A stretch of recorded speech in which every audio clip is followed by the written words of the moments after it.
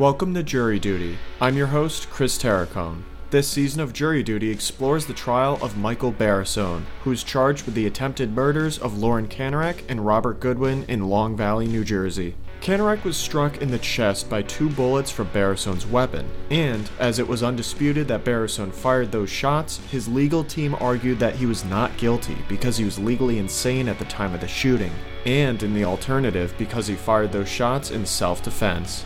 In our last episode, we began to explore the testimony of Charles Hassan, a psychologist who observed and performed tests on Michael Barisone within 3 months of the shooting. On today's installment, we continue our look at the testimony of Dr. Hassan. That's all coming up right after the break.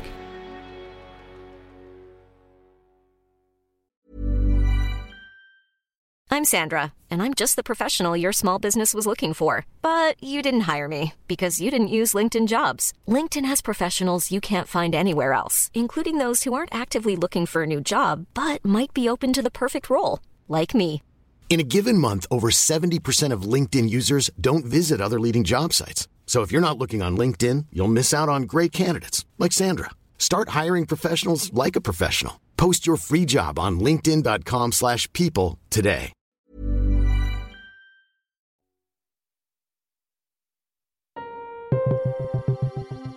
It's approaching mid-afternoon on April 6th, 2022, day 8 of the Barisone trial. Edward Blankus continues his direct examination of Dr. Charles Hassan, whose testimony as a psychologist supplements the testimony of psychiatrist Dr. Stephen Simring regarding the defendant's mental state. In the first part of his testimony, Dr. Hassan told the jurors about validity testing that he performed on Michael Barisone to determine whether the defendant was feigning his mental afflictions. Blankus follows up on that testimony with more questions about how the witness came to verify the validity of his empirical observations.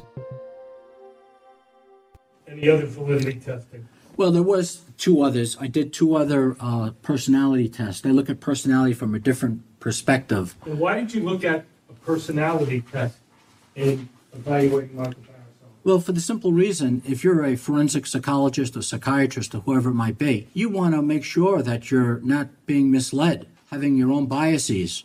You want to look at the person you're interacting with, and you don't want to be skewed in a certain direction. So I like to do a lot of testing to see if I'm missing something. So the tests have validity scales. I might say, well, someone is perfectly, well or not. And if the testing comes out in a different way, I have to scratch my head and look more deeply. Did you do any personality tests? And if so, what specific tests did you do? Well, as I mentioned, I did the MMPI, the Rorschach, the PAI. They all look at abnormal aspects of personality. But I wanted to compare it to other tests that look at normal personality. And why did you want to look at that? Because I wanted to check on my own views to see if I was accurate, to see if these other tests were accurate. It's called construct validity. I wanted to check it out. And what does that mean? Explain that to the jury. Well, there's a concept in psychology called multi-trait matrix. And what that means is you want to give multiple measures from different situations and to see if they all agree with each other, right? If there's agreement, you can say, well, you know what? That may be an accurate finding. And so it's a check. I do the testing as a check on myself and also a check on the tests. The 2 other tests that I gave measure normal traits. If you have an excess or a low amount of a certain trait, it can cause psychological problems. Those 2 tests agreed with the MMPI and the PAI and also the Rorschach.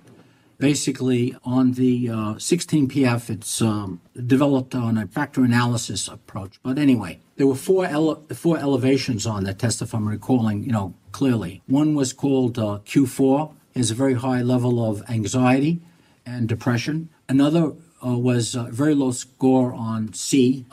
This test divides all of the scores in tenths. There's 10, 1, 2, 3, there's 10 of them. If you have a score of 1 or a score of 10, that's a very elevated score either way. Now, the score down on C was emotional instability. He had a score of 1, which is similar to the Rorschach and similar to the other tests, that he's unstable emotionally. He could be emotionally upset a little more easily than other people. And did the tests that you testified to so far all coincide with each other as far as the bottom line results that you Yeah, see? they did. And what does that tell you from a practitioner standpoint? Emotionally unstable. Other tests indicate that he could easily be moved into a psychotic state. Psychotic state is just a break with reality. Some of the tests show that he has very idiosyncratic thinking. The Rorschach showed the over-inclusive thinking. It's a technical term, but all it simply means that if you meet with Michael Barisone and you're talking with him, it's really hard to do a clinical interview with him because he's all over the place. Did you do any cognitive tests? Yes, I did. And again, why would you do a cognitive test in a psychiatric evaluation? Because when I came in and I tried to interview him, and by the way, the reason I did it over 7 sessions was it's very hard for someone to play act over a long period of time. If you see someone who's play acting, there's a movement towards normality as time goes on because it's hard to keep up the act. There was no change with him. He was crying, sobbing. At one point, the officer who was outside, he pulled me over and said, "Are you okay?" Because he heard him like ranting and raving. He was very upset. And because of that, I suspected he had some kind of problem, neurologically or with attention or whatever it might be. So I decided to investigate that. Okay, and is that why you did cognitive tests? Yes. What specific cognitive test did you do? Well, first, I gave a full IQ test because it could tell you if he has deficits in certain areas. The test is called the Wechsler Intelligence Scale, and there's a part on it that measures verbal abilities, nonverbal ability, working memory, where you could do 2 things at the same time, whistle and, play guitar. I'm being facetious. But it measures 2 cognitive things at the same time, psychomotor speed, and it also gives a full-scale IQ. I gave that. I found out that on that testing, he has a problem with working memory.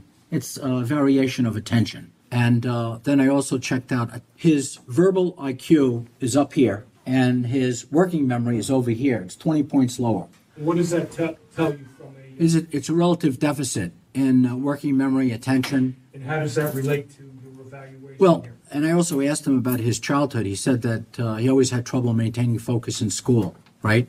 But I noticed that when he'd be talking to me, he would be repeating himself constantly, as if like he couldn't remember what he just said. And then he'd be all over the place. And it was very hard to keep up with him. So the way I did it was I ignored any extra talk and I wrote down phrase by phrase. And then when I came back to it, I said, well, you just said such and such. And I continued that way. It was a little bit more tedious, but I can get a comprehensive interview done with him. Now, because I saw that there was a problem with working memory and aspects of attention, so like, for example, if you say to him, give me digits forward, he could do pretty well on that, 5 or 7, between 5 and 7 digits forward. And then I said, do it backwards, 2, 4, he's supposed to say 4, 2. He could only do 3.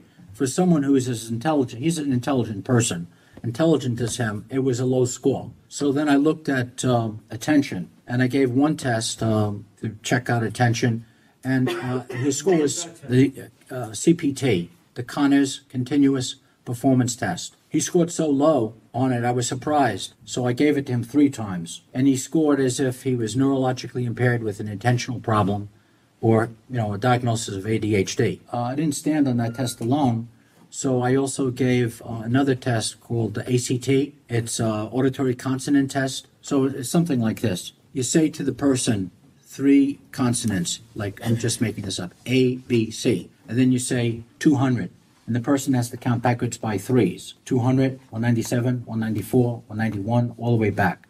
Then you get to either 9 or 18 or 36 seconds. You say, what were the 3 words? And usually the person would say ABC. With Michael, he scored at the 1st and the 2nd percentile level. It was a low score. Then also, what does that low score tell you? He has an attentional problem. He's all over the place. He's like scattered. The scattered quality he has, I started picking up when I was talking with him. He'd be saying to me, wait a minute, I got to tell you this, I got to tell you that. And his thoughts were not linear. It wasn't like he was following, in a way that I could follow easily. It was difficult, to follow. And what could cause someone to score and react like that? It's hard to say 100% because he had a fracture of the skull when he was age 8. He also had 8 to 12 concussions, falling from a horse. Dr. Picardo mentioned to me that he also fell when he was roofing his house, and she said that he was too macho to want to go into the hospital. He used to do a lot of construction around his property. But it could be from the fall. It could be some other developmental problem, right? I don't know, but he has an attentional problem, and his thoughts are scattered. Hey, it's Ryan Reynolds, and I'm here with Keith, co-star of my upcoming film, If, only in theaters May 17th. Do you want to tell people the big news? All right, I'll do it. Sign up now and you'll get unlimited for $15 a month and 6 months of Paramount Plus Essential Plan on us. MintMobile.com/switch. Upfront payment of $45 equivalent to $15 per month. Unlimited over 40 gigabytes per month. Face lower speeds. Videos at 480p. Active Mint customers by 531.24 get 6 months of Paramount Plus Essential Plan. Auto renews after 6 months. Offer ends May 31st, 2024. Separate Paramount Plus registration required. Terms and conditions apply if rated PG.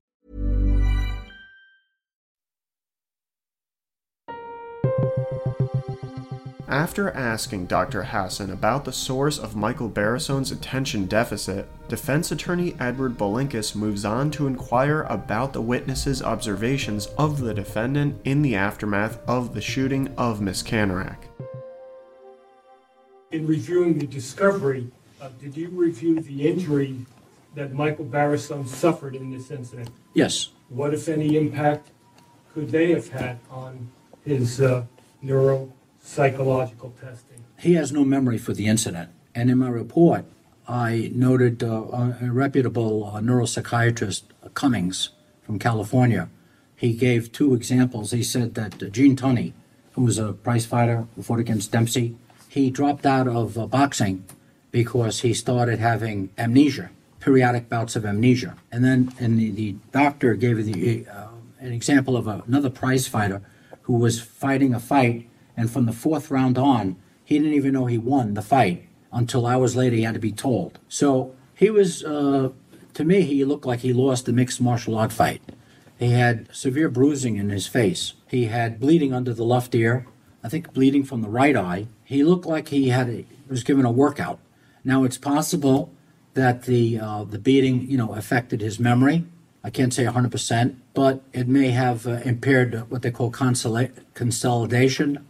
Would his previous head injuries that you mentioned have an impact on subsequent beatings? Yes, because if you're like a prize fighter and you get beaten a lot of times, let's say later in life you hit your head, it could have more of an impact than if it was the first time. The more prior blows to the head, especially in the front of the face or wherever he got hurt, it's going to have a greater impact than just one beating. Did you test for executive functions? Yes. What are executive functions? Well, the executive functions, I tried to look at it like differently. Executive functions are like organization, planning, things of that sort. He scored well on that. I also gave him a test among the executive functions that picks up if there's some form of brain damage, either acute or diffuse. He didn't have any problems with that. The only thing that I did notice in terms of executive functions is that he has some kind of nonverbal visual problem. And like if you ask him to draw a pattern, a complex pattern, he doesn't draw the outside. He draws like a little bit of it. It's as if he has trouble forming a visual picture of something.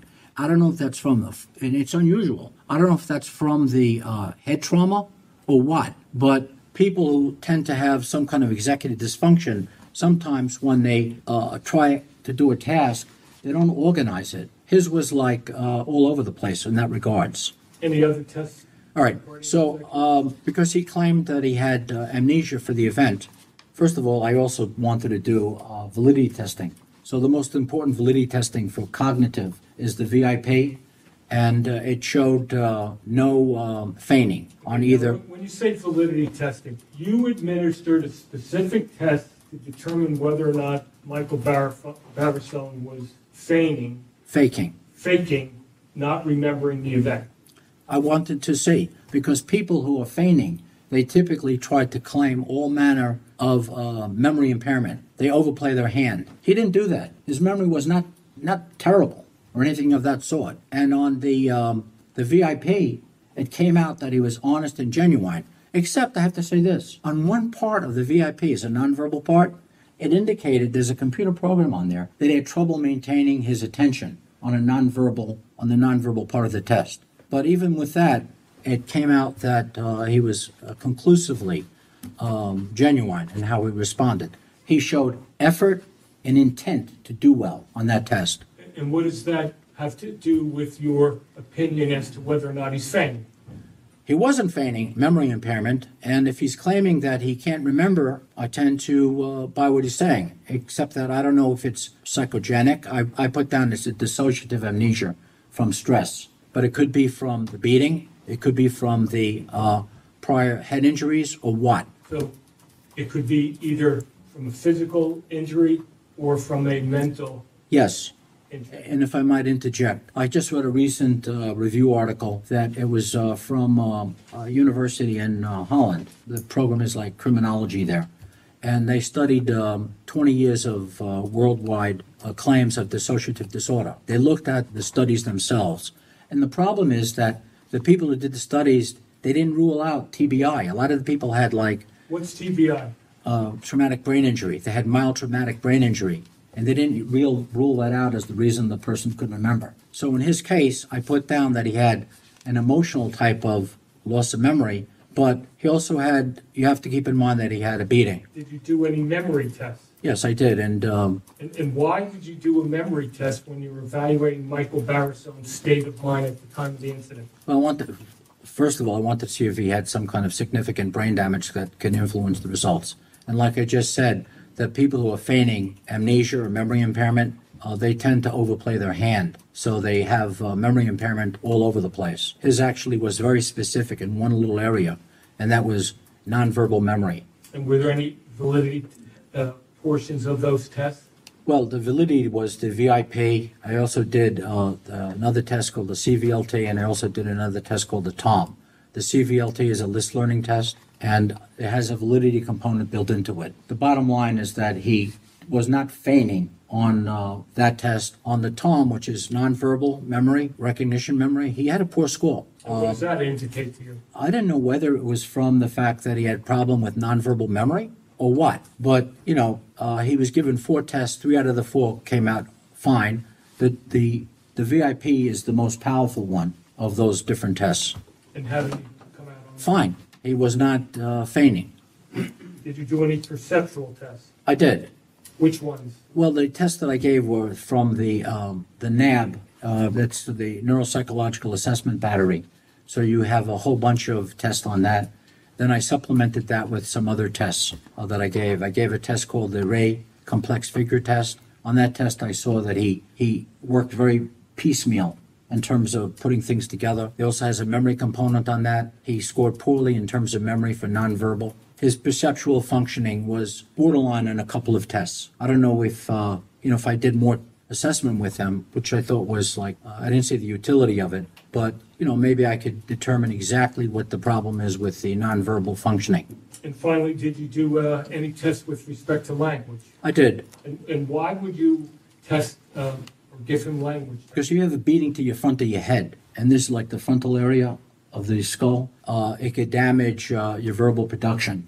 So if you say to an individual, I'm going to give you 60 seconds and tell me as many words that begin with the letter F-A-S, first with F. Don't give me people's names like Fernando.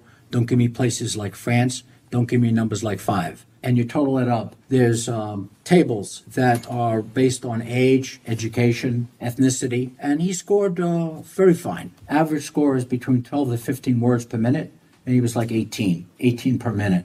So from the beating he had, it didn't affect that language production area. You testified to a great number of tests that you administer. Were the tests consistent with each other? The tests were consistent in showing no feigning on personality or cognitive. What else did the test indicate to you based on your score? The test indicate that he suffers from paranoia, delusional disorder of a very high level, and that it's very significant. Right. Now, did you review Dr. Simmering's evaluation?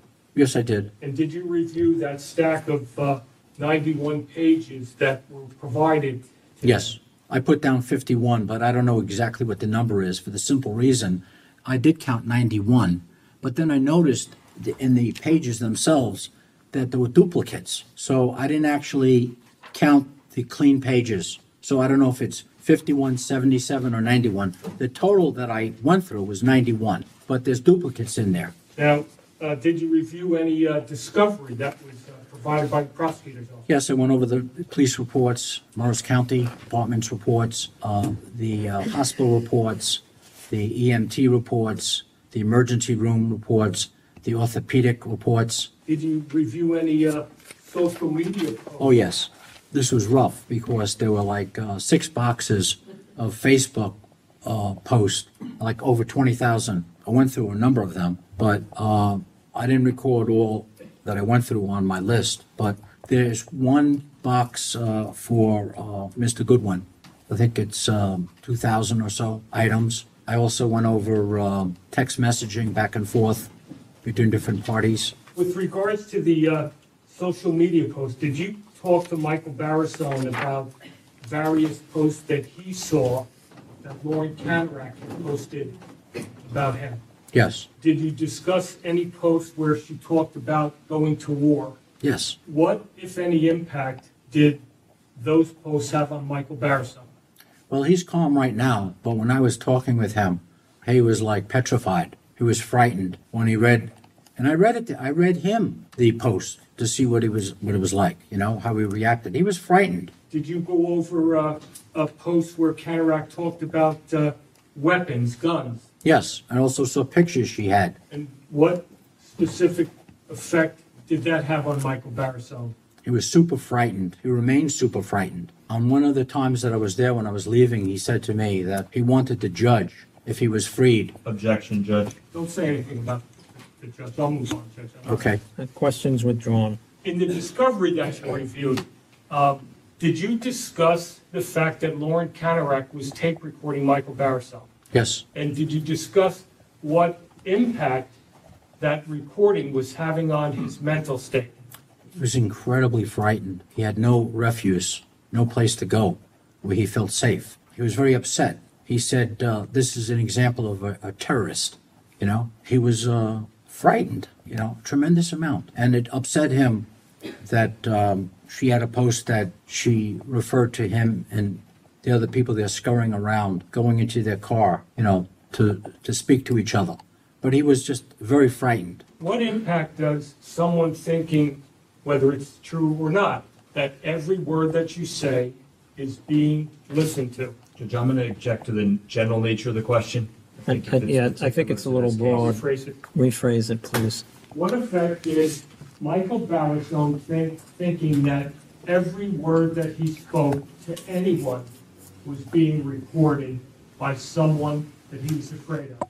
It made him super paranoid, that everything he was doing was being monitored. Not only being recorded, he thought that he was being filmed. Did you review posts with him where Lauren Canarac was telling people on Facebook that Michael Barisone was threatening her life? That super frightened him, because he has distorted thinking. So here's what his thinking was like. He said to me that the Parkland shooting person stated that he was bullied. Then he said, Canarac said, she's bullied. So then he said, my conclusion is she's going to kill me just like the Parkland shooter.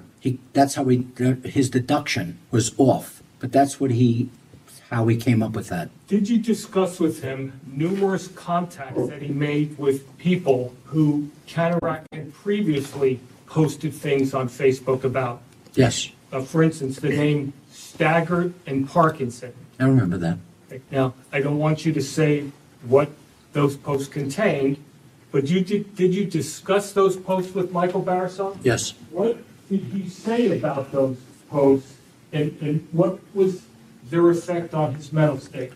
Well, the effect was it made him even more frightened. He saw how other people were treated, and he thought that there was a greater danger. And he actually admitted that to me. So I asked him about, how things transpired to cause him all this difficulty. And he says, well, it was the pattern of everything that came his way. He got information on Canarac, her behavior, and everything together made him more and more frightened. But he felt as if there was a realistic threat out there. Now, Did you discuss with him leaving his residence a week or so before the incident? Yes. What did he indicate to you was the reason that he left? He feared for his life. Who was he living there with? With Mary Haskins and I think for a time her son. And where did he go after he fled his residence? He went to the recreation room at the stable. It was a large room that was furnished that had a kitchen area there and place to sleep, and he moved in there. A reception area, that's what it was called. Did Michael Barisone, based on your discussions with him and the discovery that he reviewed, take any steps to try to protect himself? He was frightened. He felt as if when he'd be talking to either Mary Haskins or someone else, that Canarak was quoting directly what he was saying. And he got more and more scared, you know. And what he did was he hired someone to sweep the barn area to see if they could find any of the tape recorders. I'm going to show you D700-2. Did you review this in your discovery? Yes, I did. What is that? This is a contract for debugging. It's, I think, $5,000 and of a certain area of the barn. Did Michael Barisone hire anyone else? Well, he hired a person to watch overnight and to sit in his SUV. And why did he hire that person? Because he was fearful. Because he was saying that Lauren Canarak and Rob Goodwin, they'd be wandering around at night, in the middle of the night. And he was fearful that they were going to do something. Do what? Burn the barn down, harm people. And when he stayed at the reception area, he made sure that all the windows and doors were locked. Did he do anything else to protect himself? Did he hire a private? Oh, yes. He hired a private investigator to find out if they had a prior arrest record, and that upset him too, because he saw... We cannot go into the specifics, but 700A-1, is this the background check that you talked to Michael Barisone about? Yes. And can you tell the jury what impact Michael Barisone getting this document from the private investigator had on his mental state? It intensified the fear factor. He felt as if that there was a whole bunch of information that was pointing in the direction that these are dangerous people. Did Michael Barisone ever call the police? Yes, he did. Approximately how many times? Approximately 4 times. And did you discuss those specific instances with him? Yes, I did. And what did he indicate to you with regards to each and every one of those instances? Total frustration. He was trying to say how scared he was. He felt as if they were poo-pooing it, and he had no place to turn. That's how he felt. He had no recourse. And what did that do to his psychic? He felt alone. He felt vulnerable. He felt as if he couldn't fight back, so to speak. At some point, was he told that the Morris County Prosecutor's Office was consulted? Yes. Did anything happen with regards to them consulting about this incident, based on your review of the discovery? The AP reviewed the information that Michael found upsetting, and they didn't find it of sufficient type to follow through with any kind of action. They basically told him that it was a landlord-tenant difficulty. When Michael Barisone heard that, both from the police and the prosecutor's office, what effect did it have on him? Felt more vulnerable. He had no protection. Now, did Michael Barisone talk to you about his knowledge of Goodwin and Canarak's drug use? Yes. I'm not going to ask you specifics, but did that play any role in Michael Barisone's mental state with regards to your evaluation? Yes. He felt both. How so? He felt both of them were unstable to begin with, and he thought with the drug use that they're even more unstable. And then, if I recall correctly, he spoke to someone who thought that drugs might be planted on his vehicle, and he got even more scared. And in addition to that information, did you talk to Michael Barisone about Lauren Canarak posting things on social media indicating that she had mental or psychological problems? Yes. Did you discuss that with Michael? I did. And what impact did that have on his mental state? Everything was drip, drip, drip of making him more frightened. He particularly was frightened when she essentially said that she had multiple personalities and she could not be responsible. Then he combined that with images he saw of her, where there were gun images, statements that she made about shooting at people who tried to... Objection, Judge. Okay. All right, sustained, Mr. Belinkus, as previously discussed. Did Michael Barisone talk to you about an incident where Robert Goodwin made some gesture with his finger? Mm-hmm. Yes. What specifically did he tell you about that? He said on August 6th, when the people from Washington Township came to his place, there was like 3 different people, a number of cars that came up. He said Rob Goodwin was 15 feet away, and he placed his hand in the form of a gun to his head and said words to the effect, watch out, or something like that. And he smiled on his face. What did Michael Barisone say about that smile to you? He said it scared him because he remembered something that happened a long time ago when he was a little boy. He was sexually assaulted by someone. And he says, I saw the same kind of eyes, the frightening eyes. They scared him. The same thing when he had trouble with his mother when she burnt his hand. It was the same kind of eyes, and it made him frightened. It was just fearful of them. Did you review the police reports with regards to the day of the incident? Yes. Did you review the reports regarding DCPP's contact with Mary Haskins and Michael Barisone? Yes. Now, what did Michael Barisone tell you with regards to what he heard during that meeting with DCPP? The only thing I thought he said that he heard the word of sexual abuse and that he was worried that the family would be broken up, the children taken away. He had a distorted view that if the children were taken, if he and Mary Haskins were arrested, his biggest fear, this is completely delusional. His biggest fear, I think, is delusional. His biggest fear was that Lauren Canarak and Rob Goodwin would kill the children. And he linked it up with seeing some posts where they were trying to get information on the 2 children. But he was frightened. Judge, objection. There's no evidence of that. See you at sidebar. With Judge Taylor calling for a sidebar conference, we bring to a close this episode of Jury Duty, the trial of Michael Barisone. Join us on our next installment as we continue our look at the testimony of psychologist Dr. Charles Hassan. If you would like to listen to these episodes early and ad-free, head over to our Jury Duty Crime Story Patreon page.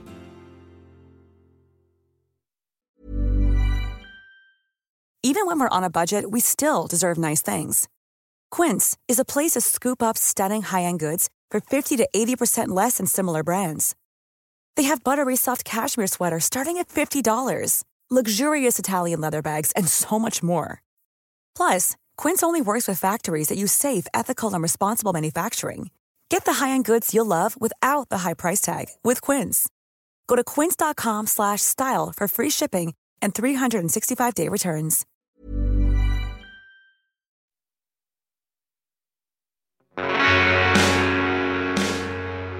You can find more information about this trial on our Jury Duty Crime Story Patreon page or at crimestory.com. Jury Duty is created and produced by Carrie Antholis. It was co-produced and edited by yours truly, Chris Terracone. Music for this episode was provided by Strike Audio, and the trial audio is courtesy of Law and Crime Networks. Thank you for joining us. We hope you will come back for the next episode of Jury Duty, the trial of Michael Barisone.